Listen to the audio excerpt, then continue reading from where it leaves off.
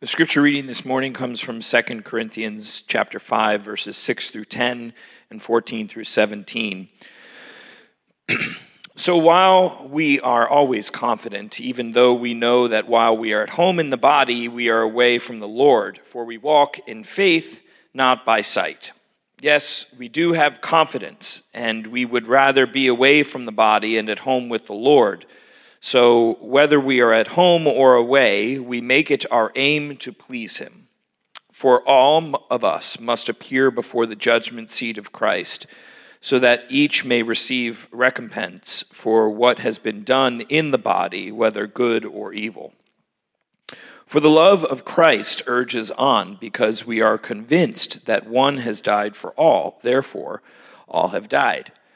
And he died for all, so that those who live might live no longer for themselves, but for him who died and was raised for them. From now on, therefore, we regard no one from a human point of view. Even though we once knew Christ from a human point of view, we know him no longer in that way. So if anyone is in Christ, there is a new creation. Everything old has passed away. See, everything has become new. The word of the Lord.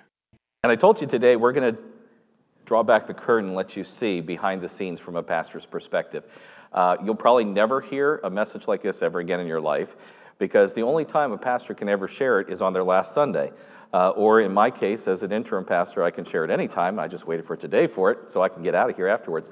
No, I'm just kidding. We're going to have a lot of fun today, but I want you to see the videos that you just saw are kind of the polar extremes, but yet every pastor has a dream when they come to a church. Pastor Chris has a dream for what it will be like when she comes here and begins preaching and leading this church in 2 weeks. The first video that you saw was the shepherd out in front leading with vision, and the sheep following and supporting that vision. And occasionally there's a thing called vision drift. And that was those two sheep, and the two board members, the furry four-legged board members, came around and reminded them, hey, we're up here, we're going this direction, come on, join us, And there was that supportive working together between the shepherd and the sheepdogs. And if you notice, they weren't nipping, they weren't biting, they were just barking and encouraging and leading. Then the second one, unfortunately, is the picture of that church that is in crisis. The picture of the church that it doesn't matter who the shepherd is. We're going to take him out and we're going to do our own thing. And the sheep run off and leave the shepherd laying on the roadside, injured, bleeding, and forever damaged. The hurts that a pastor takes in ministry never go away. God brings healing, and God covers over the scars and brings healing, but that forever changes the life of a pastor. And the beauty of doing an interim relationship like this is I really don't have the opportunity, it's going to sound really weird, the beauty is I don't have the opportunity to get in and know you in depth enough to know the life of the church. So I can share what I'm going to say today, knowing that it may or may not be the case here. The beauty of that is I'm not pointing any fingers at anybody, and actually I'm not pointing fingers at anybody anyway. I'm just giving you an inside glimpse as to when the church works right, what happens, when the church works wrong, what happens from a pastor's perspective. Now, this comes from about 30 years of ministry, of the heartaches of ministry and the many joys and blessings of ministry. It also comes from quite a few years of counseling other pastors who have come to me and said, I need somebody to talk to about the situation that I'm going through in my church. Can you help me through this? And so when we made the choice in our lives to come here and move to Harrisburg, over 4 years ago now, I believe it is, or right around 4 years, and we made that choice to step out of the role as a pastor of a local church. Part of my ministry continuing forward is not just preaching, but also coaching and counseling pastors and helping in those roles and supporting and advising churches. And so I've been enjoying that, and honestly, I enjoy that as much, if not more, than what I do for my normal 9-to-5 job throughout the week as a financial advisor. It's really not a 9-to-5 job. But I will tell you this, that something strange happened to me when I stepped outside of pastoral ministry. Something very unique and very strange happened. We had been here just a few months, and I just started all of a sudden. When I would go to get up off the ground or bend over and stand straight up, I would almost pass out. And this kept going and kept going and kept going and progressively getting worse. One day I jumped out of my truck to go to the gym, and I started walking across the parking lot, and I had nothing around me to grab a hold of. All I could do was bend over and put my hands on my knees to support myself. I almost passed out. I said, I think something's wrong. I need to go see a doctor. And I called my doctor, and I scheduled an appointment, and I went in and I said, I think I know what the problem is, but I need you to check me over anyway. And I've been on high blood pressure medication at a 20 milligram level for quite a few years. Part of that is I'm on allergy medicine that raises my blood pressure. So I take the blood pressure medicine to lower the blood pressure from the allergy medicine that helps me breathe but raises the blood pressure. You know the cycle that you get in sometimes. And so I've been able over the years to cut that allergy medicine in half, but I've been sustained at this 20 milligram level on my blood pressure. And I said, I think my blood pressure is doing better, and I'm just on too many meds. And she said, well, let's do this. Cut your pills in half for the next 6 months, or 6 weeks, and then we'll recheck you. Now, any physicians in the room? Okay. When you tell your patients cut your pills in half, that is not an easy thing to do. I can't tell you how many pills I ruined by trying to cut them in half, but I got enough to get me through the next 6 weeks. And I came back at having taken 10 milligrams of this medication every day for the 6 weeks. I went in, she checked my blood pressure, 120/80, perfect. She said, you were on too much medication, your blood pressure tanked. What's changed in your life?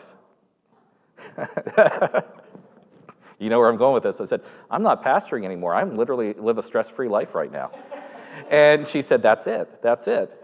Pastors carry a lot of stress. And I told you, I'm going to pull the curtain aside and just tell you how it is today. Pastors carry a lot of stress. Sometimes most of the time, that is very good stress. But sometimes it's stress that they will never share with you because they can't. It's things they have to keep close to their heart. And they can only share with a few of their close colleagues. So recognize that Pastor Chris, when she comes here, she will be under stress because she has been as a pastor. It comes with the job. One other thing before I get into this is all introduction. I haven't even started the message yet. One thing to understand, she's coming from an associate position to a senior pastoral position. It's a transition point in the life of a pastor. Because when you're the associate pastor, everybody loves you because the senior pastor is the one that's making all the hard choices. When you become a senior pastor, you wonder where all your friends went because you're making the hard choices. And I'm trying not to point out Joel over here, but he's just chuckling and laughing at this. There's a certain insight that preachers' kids have, and Beth as well, that there's certain insight that we have to life of ministry that we just can't really share as well. But I want to pull back the curtain today and let you see behind the scenes some things that you may not know about a pastor. So the idea is at the end of this short time together today, short time, it means nothing for a pastor. At the end of this time together today, I want you to be able to see how to become the church that every pastor dreams about. And there may be something that I touch on that may hit home with you. And I'm going to ask you just to simply respond by saying to God, forgive me, if forgiveness is needed. You may have to go to somebody else in the congregation and say, forgive me. And then say to God, I'm yours to move this church forward under this new leadership, this new chapter that we have unfolding in front of us. It's the same book, but it's a new chapter. And I will be excited to hear about the things that happen in the life of this church. And I will keep tabs on you. Rest assured, I will be keeping tabs on you because I want to hear some of the great things and how you, together with Pastor Chris, will literally change this community.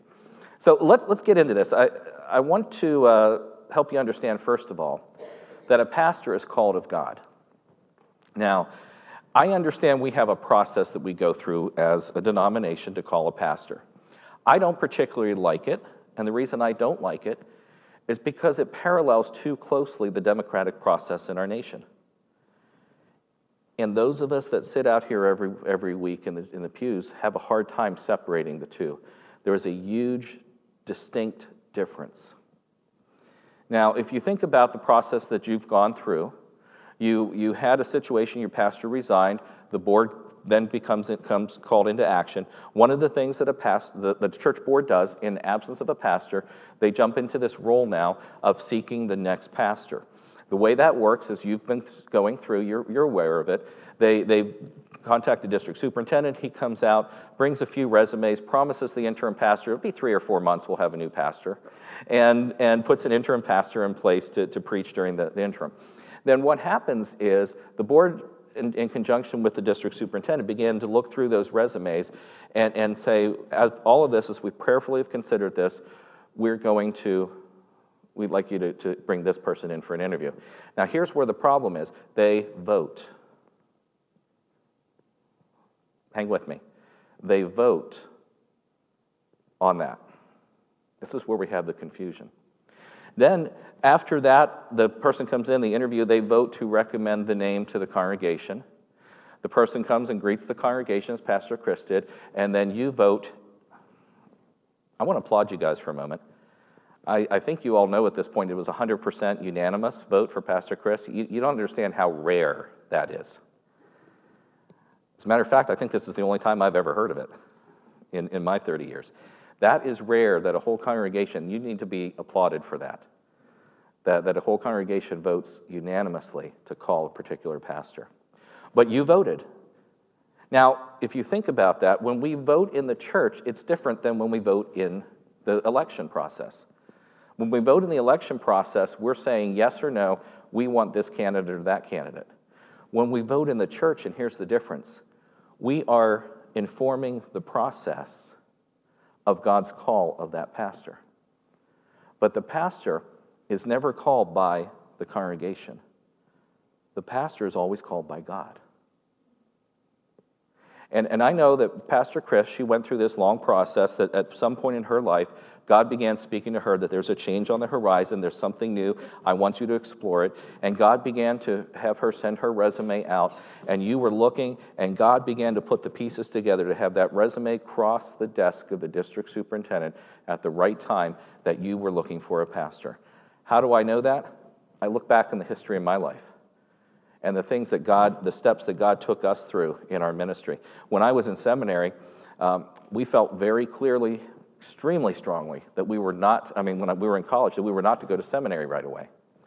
And so we looked for a youth ministry position. I told you a little bit about that. We took that youth ministry position, and 10 months in, God said very clearly, the only time I've ever heard the voice of God in my life, it was one word, it was go. And it was in the context of praying, God, should I go to seminary now or wait? He said, go. And I'm like, okay, I can't argue with the voice of God. I did check around, make sure nobody was around. There was not a soul around. I was in a dorm at Eastern Nazarene College for a pastor's convention. All the other pastors were doing what they should have been doing. They were in the meetings. I was skipping out because I needed to get with God, because I needed an answer to this question. And he said, go. And we packed up after 10 months and went. And I'm like, God, do you even know what you're doing? 10 months? Why do we waste our time? Why do we waste our time and come here for 10 months? But that 10-month delay, that 1-year delay in going to seminary, put my life on a totally different trajectory. During those 10 months, I met Joel and his family. Now, I will tell you, Joel was not as tall as he is now. He was way down here. And I had the privilege of being his sister's first piano teacher. And just some amazing things happened during that 10-month period that would not have happened. We went out to seminary. We packed up and went out to seminary. And what ended up happening sequentially from there, when I was finished graduating seminary, there was a church in New Jersey that called me and said, the pastor said, I want you to come as my associate pastor and work with our teens. And I'm like, okay, God, you know I'm not even looking for that anymore. I'm ready to pastor a church. I'm not going to be a youth pastor. And he made it very clear, go pastor, go to that church as the youth pastor while that pastor is there. That put us in the right place at the right time to meet Cortland eventually. Michelle at the time, and then Cortland came along eventually as I was youth pastor and associate pastor at Michelle's home church in Bridgeton, New Jersey. It's interesting, the connections to this church, isn't it? We went from there 5 years later. The senior pastor left after 3 years. We left, and about 3.5 years he left. We left the next year, moved down to Charlottesville, Virginia, to plant a church. At the time that the district superintendent got my resume and started talking to me about churches in the area. And I said, I'm not really interested, and I consider this arrogant if you want, but it was more of a confidence than an arrogance in my life. I said, I'm not really interested in those churches. I said, I could produce a better church planting a church, because I'd started feeling God working in my life to plant a church. He said, oh, that's interesting. Now it's a whole new game, because he just was ready to plant a church in the north side of Charlottesville, Virginia. At the time, I happened to be there. You see the sequence of what God was doing? We went and planted that church, and we were there 8 years, moved to Allentown, et cetera, and we're back here. There's a couple of different things in there, but we don't have time to go into the whole story. But it was that 10-month delay and listening to God every step along the way that put us in the place to be at the right place at the right time for each of the ministry positions that he gave us. This church and Pastor Chris have been put together by God for this time. Now, how do I know that? Well, look at Ephesians chapter 4, verses 11 and 12. It was he, God, who gave some to be apostles, some to be prophets, some to be evangelists, some to be pastors and teachers, to prepare God's people for works of service so that the body of Christ may be built up. There was a time in every pastor's life where God calls them to a life of ministry. That ministry focus may change, as it did for me. It may be pastoring a church. It may be supporting pastors in leadership roles and things. But that there's a call of God, and there's a placement of God's timing in lives that brought her to this place. Why? To prepare God's people, you, for works of service so that the body of Christ may be built up. There is a timing in everything with God. But there's something it's even more important to understand about this call of the pastor. You'll see in your worship folder, if you don't have that, pull it out. There's a progression there that I put that's not going to come on the screen. If you look at all of history of the Christian church, you'll see that initially, in the early days of the nation of Israel, God's chosen people, he called Abraham, said, your faithfulness to me, I will bless you, and all nations on earth will come to know me through you and your faithfulness. And time has happened, and the nation of Israel from time to time needs specific leaders. So God calls leaders like Abraham, Moses, and you have this whole list of leaders that are appointed by God for certain times in history. Then there was a period of time where God began to present to them judges. There were a time of the judges that would come and would go around and speak on God's behalf to the nation. They also had kings, if you remember. They asked for a king. They pleaded with God to put a king over them like all the other nations, and God said, that's not what I want for you. And finally, because of their persistence, God gave in and said, okay, you can have a king. You're going to get King Saul. Eventually, you'll get King David, et cetera, et cetera, et cetera. And it's not always going to be good. But God let them have what they wanted, but God still did what he wanted. He gave them judges. Nathan comes and confronts David. We've talked about that after his sin with Bathsheba. God's judge came to the people's king and said, you need to straighten out your act. You need to get right with God so you can lead these people the way they need led. God appointed judges. The period of the judges ends, and we have this continuation of the priesthood. And all the time that there's a king, there's also a priest in the temple leading the people in worship and praise of God. Then you have a period of time where there were prophets that God would raise up from time to time, prophets to speak and on his behalf to the nation of Israel. And eventually you have the New Testament, the apostles, the early church. You have Peter and the other of the 12, and they began to lay hands on and appoint people for service in the kingdom as God called them. And that leads a lineage all the way through from the leaders to the judges to the priests to the prophets to the apostles to the pastors of today. And every pastor in the Church of the Nazarene has a period of time where the pastors before them come and lay hands on and ordain them for ministry. And those people had people that ordained them for ministry, so forth, all the way back to the time of the apostles, all the way back to the time of the beginning of creation. There is something significant about the call of God on a pastor's life. Be careful. Not just to see Pastor Chris as a human being, as a person who's leading the church, but see her through the eyes of someone who has called her to ministry. Now, I'll tell you, I know this. I've been around enough. I know pastors aren't perfect. She's not going to be perfect. She's going to make mistakes. She's going to say something that offends you. Overlook all of that, because God has brought her here for this time, for such a time as this. I had a time in my life where, when I was in seminary, part of what we had to do was do an oral presentation to defend our understanding before you get your master's degree. We had to go and sit for a couple hours before 3 professors, and they could ask us any question whatsoever on the face of this earth. And believe me, they did. I've never seen so many men come out of that meeting in tears crying. And my committee asked me a question that absolutely made no sense to me. And I asked them, and I gave them an answer. And the question they asked was, what is the difference between a DuPont scientist serving in church, serving in the church as a layman, and doing all the things and serving in ministry, and a pastor of that church? And I said, that's easy. That's the call of God in my life to full-time ministry. That's the only difference, is God calls some to say, I want you to dedicate your life to the ministry of the church. Others, he says, I want you to serve in the church. I've created you to serve in the church, but I've also left you in the workforce. And I said, it's very simple, that's it. And they said, no, that's wrong.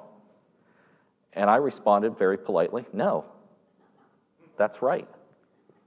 Well, I failed on one question. And I said, let me ask you a question. What on earth are you asking for? I probably said it with that frustration. What were you asking for? We're asking for your theology of ministry. Well, if you'd asked me that question, I could have given it to you. You know, it made no sense. And I went back and I gave them the answer they wanted. And I said, but still, it's the call of God in my life. And the question I was raised was, when things get tough in the ministry, what's going to keep you there? And I said, the call of God in my life. They didn't accept that. A couple years later, I'm in Bridgeton, New Jersey. We have an evangelist come to speak to the church. It happens to be the seminary professor who asked me that question. And he came and he did a revival service. The senior pastor had just left, and it was not a good circumstance in the church. And I was there, and we were talking, and everything within me wanted to say, hey, Doc, I've been there now. I've experienced the situation you were talking about. And you were still wrong, I was right. That's what got me through. It was my answer, not yours. I wanted to, Beth talked me out of it. And so, you know, but the call of God is so important. And no matter who steps in this pulpit, recognize they are called by God. All right, so understand that a pastor is called by God. Well, recognize then that God gives the vision to the pastor. This idea of vision is something I'm working with our current church and the staff on. We're developing a vision statement, and we're getting ready this fall to present it to the congregation. It's going to be an exciting time. And we're wrapping that up this Tuesday. I've got a marathon 5-hour session with them this Tuesday, and they're buying me lunch. I'm excited about that. And but we're going to spend this time together and wrap it up, and then they're going to work on it and finalize it and get it ready to the congregation, because vision is so important. Why is vision important? Because the scripture tells us in Proverbs, where there's no vision, the people perish. Another translation says, where there's no vision, the people cast off restraint. If you think about it, if you strongly believe in the vision of the person that's sharing the vision, the leader that's in front of you, sharing that vision, you will get behind it and follow it. But if there's no vision, what ends up happening? Everybody runs off doing their own little thing to every corner. It's the sheep in that second video. It doesn't matter. There's no vision. There's no direction. I'm just going to go do my own thing. And they run off. Some of them run off together. Some of them run different directions. Vision is extremely important to a church. And what is vision? It's God saying, for the next chapter of Table Life, here's the direction we need to go. Now, a lot of times people say, well, I have my idea what that means. And that's great. That, again, just like the vote, informs the process. But ultimately, biblically, I have never seen in the Bible where God gives the vision to a group of people. They confirm it, they support it, they rally behind it, but God has always given the vision of where the church is to go to the leader. Remember, he spoke to Moses in a burning bush. He didn't get all the priests there. He didn't bring all the people together. He spoke to Moses. Now, Moses brought in Aaron. That wasn't God's idea. Moses brought in Aaron to help speak the vision, and God got a little frustrated with Moses for that. But there will be a time when Pastor Chris will say, I've been here long enough. This is the direction I think we need to go. I've figured this out. I've come to know you. I've come to know the people. Vision really is as simple as the intersection of the gifts and passions and abilities of the congregation, the gifts and passions of the leader, the pastor, and the needs in the community. When you find where your gifts and passions and Pastor Chris's dreams and desires that God gives her and the needs in the community intersect, that's the vision. That's the sweet spot where God wants you guys to be. And God will give that to her. He may give you some ideas as you talk with her, but recognize it's not your vision, it's God's vision through the pastor. The vision always comes from God. There's a known variable there, isn't it? We can all have our own ideas. We all do, right? If I were to put a topic on the table this morning and say, here's the topic, what do you think we should do? I guarantee you there would be at least as many ideas as there are people in this room right now. And then as we start talking about it, you'll get talked out of your idea, but you'll come up with another idea that nobody else had, and it'll go on forever. And I always talk with our church board, and I always looked at it this way. I believe God gives me the vision. That's biblical, that God gives the vision to the pastor. But it's your job not to follow my vision. It's your job to help me fine-tune, the board members. It's your job to help me fine-tune that vision. And I've always gone into a board meeting with that approach, and I've said, here's what I think God wants for the next 6 months or year of our church. Let's talk about that. Not from a right or wrong perspective, but let's talk about how to do that and how to accomplish that. And you know what's happened? I've come out of some exciting board meetings. I've never had one board meeting in 30 years of ministry where people got mad and yelled and threw chairs. Not one. I know other pastors can't believe that. It's never once happened. Because when we work together, when God's people in the boardroom work together and figure out how to do that vision, I've come out of there and said, whoa. I've literally said, thank you, God, for these people in this room. I had the dream. They just made it so much better. But it ultimately comes from God through the pastor to the people. And so recognize Pastor Chris will have a vision and direction that God gives her. Respond to that vision.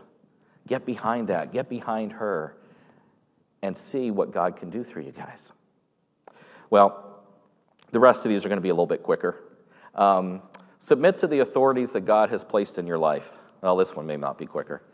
If there's one thing this past year has taught me as a pastor, is that we in the Christian church still haven't figured this out. I can't tell you how many conversations I've had with pastor friends that have said, I've had people get mad at me and leave the church because we put up a sign that says we're going to follow what the CDC and the governor says, and we're going to make everybody wear a mask. I've watched people come into the church building in defiance of that and take their masks off. And I want to shake my head. I used to say that the great way of determining if somebody is sanctified or not, really sold out to God, can be found on the church softball field and how they respond to a bad call. I've used that for 30 years. Those of you who play softball, you know exactly what I'm talking about, you know. And I've learned how to argue with the referee in a sanctified way. It's tough. I looked at one. Tim was a home plate umpire, and he made a call at second base, and it was out, and he messed it. He called the guy safe, and I came in. I went right to him as soon as the inning change was happening. I went right up to him and said, "Tim, you really blew that call, man. but I still love you. And he said to me, he said, Pastor, I know if you tell me I blew it, I blew it. I'm sorry. I said, okay, we're still friends. Let's keep going. But I used to say that. I no longer am going to say that, because I think we have a bigger thing that shows that has been what we've done with the masks. We're called as Christians to submit to the authorities that God's put in our place. That means, and I struggled with this early on, that means when our governor says something, and this is what we're going to do, and it doesn't make sense, as a Christian, I need to abide by that because that's an authority God's put in my life. Wow. Took me a long time to get there, folks. I'm just being honest. But once I did, I stopped worrying about the masks, and every chance I had legally to take it off, I took it off, as I hated those things.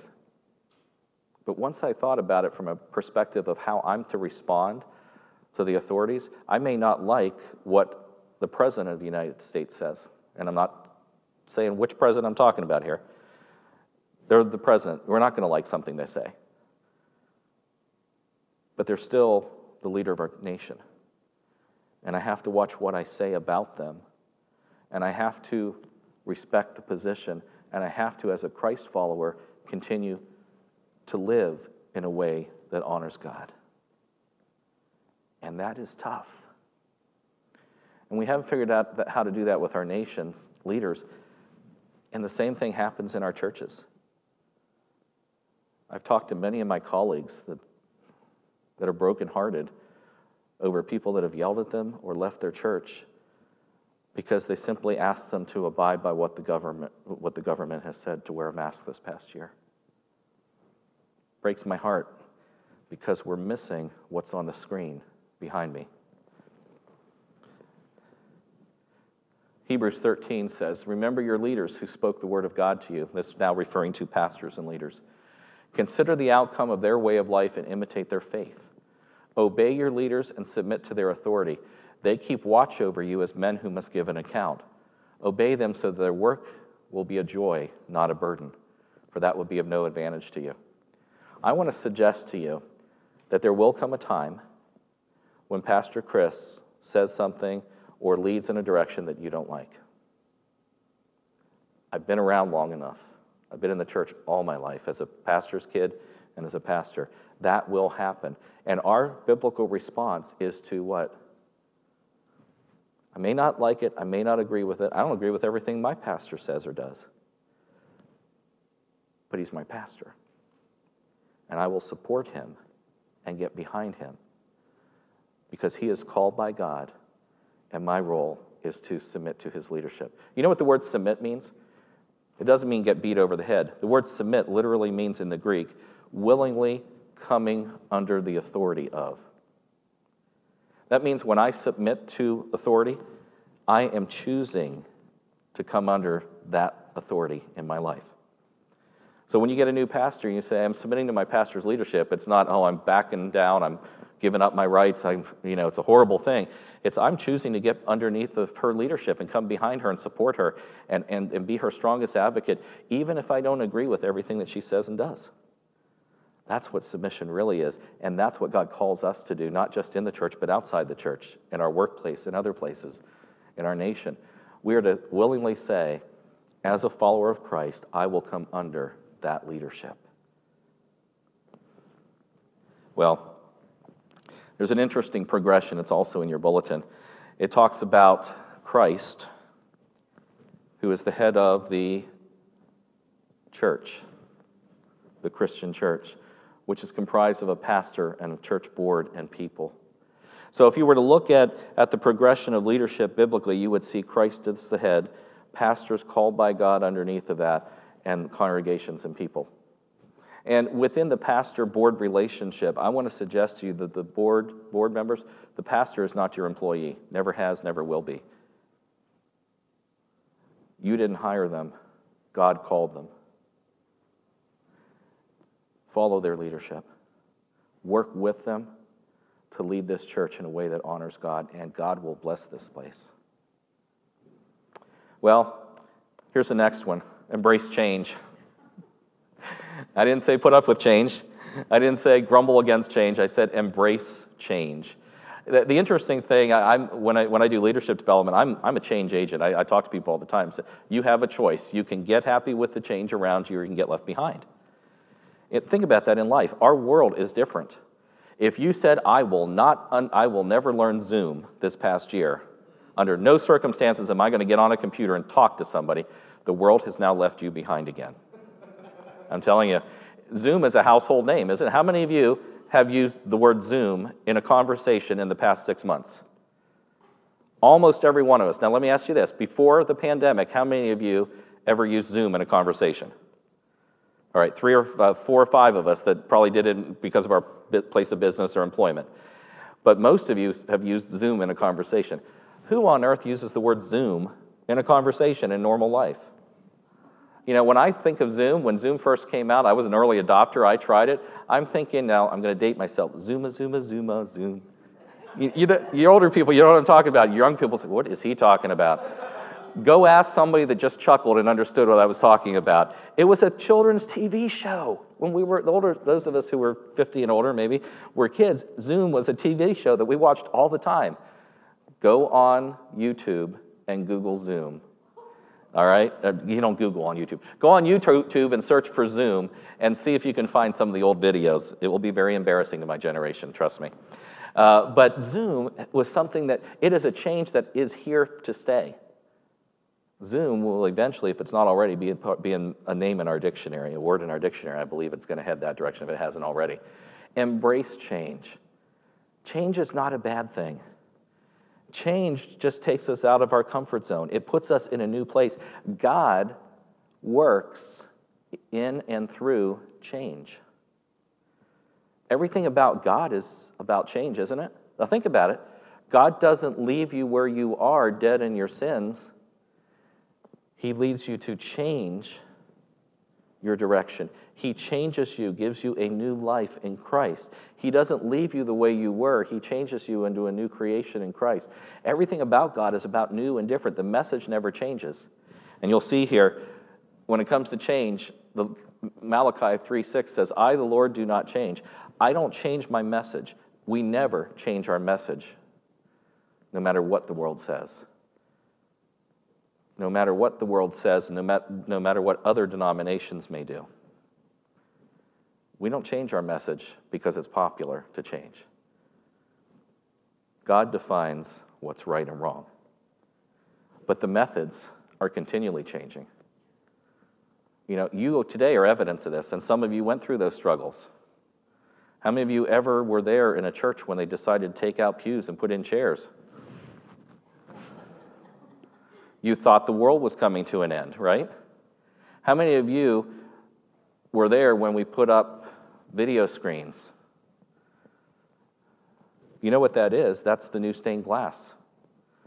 Stained glass in our churches that we loved, were there to tell a story. We look at them and say they're pretty. They were there to tell the story of creation and salvation to people that were illiterate and couldn't read. The screen behind me is a new stained glass. It tells the story every week. You see, change happens, and new pastors bring, say it with me, new pastors bring change. Embrace that, because it might just be the thing that God wants to do to lead you and this church in a new direction and a new experience of who He is. We're almost done. Set aside personal ambitions to keep the unity of the church. We all have ideas, all right? Pastors are full of ideas given to them by the congregation. I remember sometimes I would get ideas written anonymously on torn off pieces of paper in my mailbox at the church, you know, and they weren't always good ideas, you know, like you should resign and that guest speaker that was here Sunday should be our new pastor, and you're laughing, but that really happened. And the funny thing is, I knew exactly where it came from. You know, it came from one of the 3 guys sitting out in the foyer that wouldn't come into the church services because they weren't right with God and wanted to tear the church apart. I knew where it came from. And I did what every pastor does with those anonymous things. I took it, threw in the trash, file 13. You know, that happens. But personal ambitions, your ideas should be secondary to the unity of the church. There is nothing more sacred. I got to think about that. There are some things more sacred, but very few things are more sacred to God than the unity of his church. Do you remember in the New Testament, as you read through the book of Acts, you saw the story where two people came up and they were asked individually, husband and wife, they were asked individually, they said, we sold everything we have, and we've given all the money to the church, and they were asked, is this all the money you received for the sale of your land and your property? Yes, yes, yes. And the Holy Spirit struck them dead because they lied. They had kept some back for themselves. Do you know what the problem was there? It wasn't that they kept some back for themselves. It was that they lied to the church. Now, some pastors, I'm not saying it was me, but some pastors may have had the thought that if God would do some things like that again, the unity of the church might be preserved. And I say that jokingly. I've never put a name with that thought. But I've always asked the question, why in the early days of the church did God work so hard to keep the unity? So radically to strike two people dead that lied to the church? But yet he lets some things go on that he does today. I don't have an answer to that question. But the unity of the church is sacred to God. And you and I have great ideas, but they always have to be secondary to the unity of the church. Ephesians 4:3 puts it this way, make every effort to keep the unity of the Spirit through the bond of peace. Our role as Christians is to do everything we can to be at peace with others. So maybe your response to this message today is there's somebody in this church that you're at odds with. And maybe your response is today. Don't wait till tomorrow, because I know what'll happen. The further distance you get away from this suggestion, this thought, the less likely it is to happen. But maybe if God's brought somebody to your mind when I said you're at odds with somebody in this church over something, if they're here today, before you leave this place, go make it right. If they're not here today, they're home listening, or call them and make it right. Because when the unity is there, the power of God is released. And there's no stopping the power of God. And I believe that the reason the church in general in America is so anemic and powerless today is because we're fighting with each other and upset with each other so much that we never get on mission for God. What could happen, and I don't know that there are, but what would happen if there were some relationships here that were repaired and the unity was restored to the church, and the new pastor comes in and we get behind that person? What could God do with this place?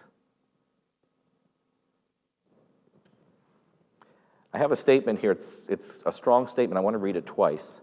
Your idea or way of doing things is never as important as the unity of the church. I live that in my church because I sit in the chairs where you do on Sundays. I'm underneath the authority of another pastor. I'm older than him. I've been in ministry longer than him. I was ordained before him. But he is my leader. He is my pastor. And I encouraged him this morning with some words that I'm going to share with you as a blessing today. Make every effort to keep the unity of the peace. There is nothing that you and I will ever think of that is more important than the unity of the church. Let me repeat that statement. Your idea or way of doing things is never as important as the unity of the church. If you keep that in the back of your mind, it will be amazing what God can do. All right, here's the last one. Always make decisions based upon principles and values and not emotion or feeling. How many times do we get caught up in the emotion of the moment? You know, how many of you were there when pews were taken out of churches and chairs were put in? How many of you would say that was a non-emotional time? It was a battle, wasn't it? It was a battle because this is the way it's always been. I am comfortable on this pew, this hard piece of furniture, and don't you dare put a cushy chair under me. And we got tied up with emotions and feelings more than principles or values. What was the principle? We want to have the flexibility to do whatever God wants to do in the church. We want to be able, when we have a baptism, to not have to not do it because of a pew. We want to be able to take out a few of these chairs to make a way around the baptistry that sits in the center of the aisle so that we can baptize people and celebrate God's change in their life. You see, if you stick with principles and values as found in God's Word and set your emotions aside as secondary, a lot of what we argue about in churches goes away, doesn't it? Actually, probably about 99% of it goes away. Don't rely on your feelings. They will be powerful, and they can lead you the wrong way. Listen to your principles and values as found in God's Word, and it'll never lead you astray. Well, Luke 19:10 says this, "For the Son of Man came to seek and to save the lost." That's what Jesus said about himself. That's a quote of Jesus. Jesus came on value, on principle, on purpose. He said, my role here is to seek and save the lost. My purpose for being on this planet as God in human form is to seek and save the lost. And I know that's going to include the cross. Emotionally, as a human, I am not going to want to go through that. I am not going to want to participate in that. I'm going to fight with that and argue with God about that. Well, not argue. But I am going to question that in the garden before I face it. And I'm going to settle it that I will choose to fulfill my purpose over how I feel. And we celebrate the table, what this church is named after. We celebrate the table because Jesus chose to live by value, not by feeling. So what do we do with this today? What do we do with this? This is a lot. This is heavy, isn't it? We've talked about some heavy things here. I pulled back the curtain a little bit to let you see the type of things that a pastor dreams about in a church. A church that's united, that works together, that embraces change, that's willing to do whatever God asks of them. That's the church that can change America. It's the church that we need again in our country. So we have to ask the question, now what? What do we do? Well, maybe we get a clue from John 13:17. Now that you know these things, you will be blessed if you do them. Or Ephesians 5:15. Live life with a due sense of responsibility, not as those who do not know the meaning of life, but as those who do. Or maybe Philippians 3:16 from the Message. Now that we're on the right track, let's stay on it. What do we do now? Simply live what you know. Be the blessing to Pastor Chris. Pray for her. Get behind her and support her. And even when you don't like the idea or disagree with her, be her best cheerleader. Be her best parishioner, whatever you want to call it. Be her best support. God will give her a vision. And as you rally behind her and follow that vision with her and partner with her in that, you're partnering with God.